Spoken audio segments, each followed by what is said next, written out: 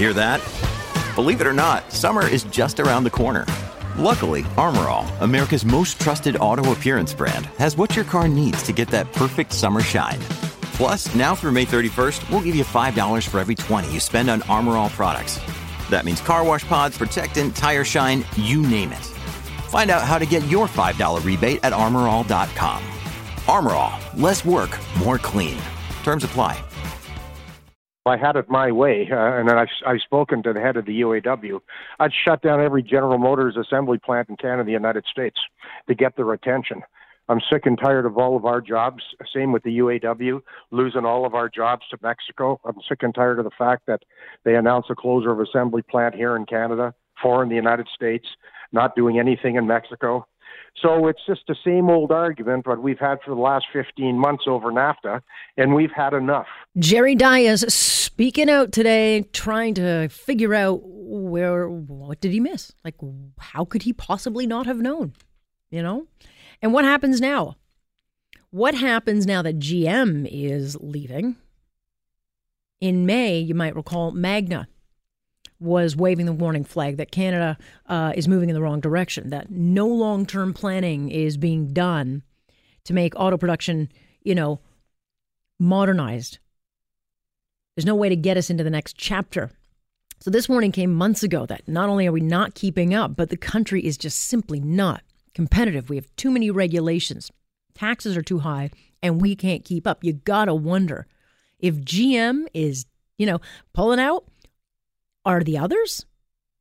Who's next? And what would that signal? Because after a while, you're going to have a lot of jittery nerves. Certainly in the auto, there's lots of nerves in the auto sector right now, from parts to the scrap dealers to the car sales. Like, everyone's going to be nervous, and it's only going to take, 1 or 2 more bad headlines till we could very well see the market collapse. Let's bring in Ian Lee to this conversation, business professor over at Carleton University. Is this a one-off, or is this going to be a trend? Ian, the one question that kind of keeps coming back is, like, how did our leaders get, caught so flat-footed on this particular announcement? It's a good question. I think GM was keeping this pretty close to their vest because they're publicly traded, and if the rumors leak, it starts to affect the share price and that sort of thing. But at the same time, notwithstanding what I just said, I think the leaders should be aware of our declining competitiveness in Ontario. I have been making this argument for, my goodness me, several years. I mean, this didn't start yesterday. And sorry, I just want to make a distinction here. There's 2 separate sets of issues. There's GM itself, and I fully acknowledge that they've been declining. In fact, I've been teaching GM as a case study in my classes for 30 years, and I've been arguing that they've been declining for 30 years, and they culminated in the bankruptcy of 2009. So let's put that out there. But then on top of that, there's the firm, and then there's the environment in which it is in. And firms have choices, especially multinationals. They can go to other countries. And I think, I've argued, are declining in Ontario, our competitiveness, and we've been making it worse and worse by piling on carbon taxes, piling on CPP premium increases, driving up the minimum wage, which doesn't just affect the minimum wage, but it pushes up the scales of all the wages. And so all of this taken together, a weak team, a weak company, finds itself in where it has to make some closures. So where is it going to close? In the economies where they have the best environment, that is to say, where they can make more money because it's not a heavy tax environment, or are they going to close somewhere else? So what they did is they optimized. They looked around the world and said, gee whiz, we close those plants in Ontario, they're not as competitive, and we will relocate somewhere else. So is Magna in the spring had been waving the flags. They're saying, hey, we're starting to get real concerned with the direction Canada is going, and we're not competitive. Yeah. Do you get the sense that GM signals that others will follow? Like, is this the beginning of the end of Ontario's auto sector? I will tell you what I am writing, and I've been working on an article for 2 years, and that's my own fault that I didn't get it finished because I've been doing other research on other articles.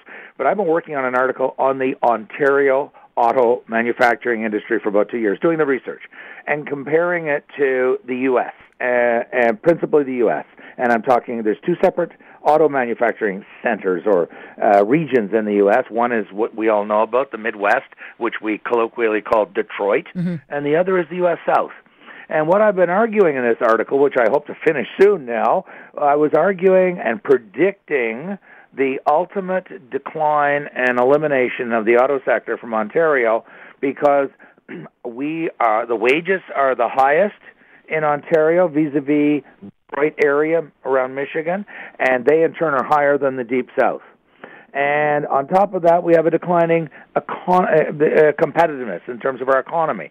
So you've got wages and that are too high, productivity in the auto sector that is lower than the States, and we have a declining or depreciating environment because the taxes are going up because of government. So all round, it is not hospitable for investment. And so firms make decisions.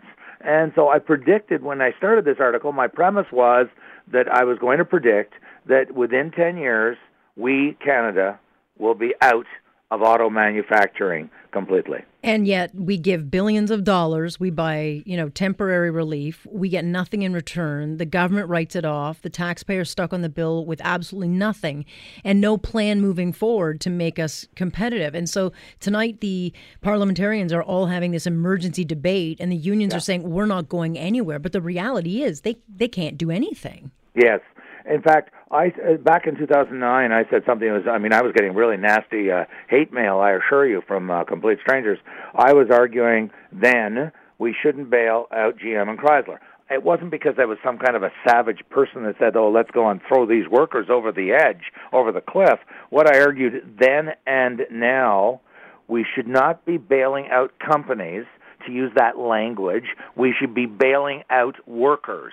Now, when I say bailing out, that's just a colorful phrase, meaning spend that money and retrain the dickens out of them and train them. If there's no jobs in auto sector, let's retrain them as plumbers, retrain them as electricians, retrain them as carpenters. We have looming job shortages in this economy. I mean, this is well known. It's been written up in the Financial Post. StatsCan talks about it. The Ontario Chamber of Commerce talks about it. So don't bail out companies, bail out workers, and I mean by that, retrain them. And the ones who are too old, and I mean by that they're, within 5 years of retirement and they just don't have the motivation, give them a special bridge pension that will take them until they can go on their regular old age pension or Canada pension or whatever. But a lot of these workers, most of these workers can be retrained, especially with these shortages coming up. We see this as doom and gloom. The world has come to an end, and this is because, and I fully acknowledge, we made a lot of mistakes, our leadership, both federally and provincially, on dealing with this file. Okay, that's water under the bridge. Now, going forward, we should be reinvesting in these workers, retrain them where there are shortages. We know where there are shortages, and we should be retraining them for them. Stay tuned. All right, Ian, thanks so much for the insight. Appreciate it. Okay, thanks very much. That is Ian Lee, business professor over at Carleton University. Yeah, train them. Yeah, you would think all that stuff had been done with all the money we've given out. That doesn't happen. Coming up in the next hour, of course, we'll talk to Charlie. I'm sure he has a thought or two on this. Up at the 9:30 hour, we will talk about a very big headline coming up about Russia, again, on the creep for annexation of Ukraine. And it's getting serious.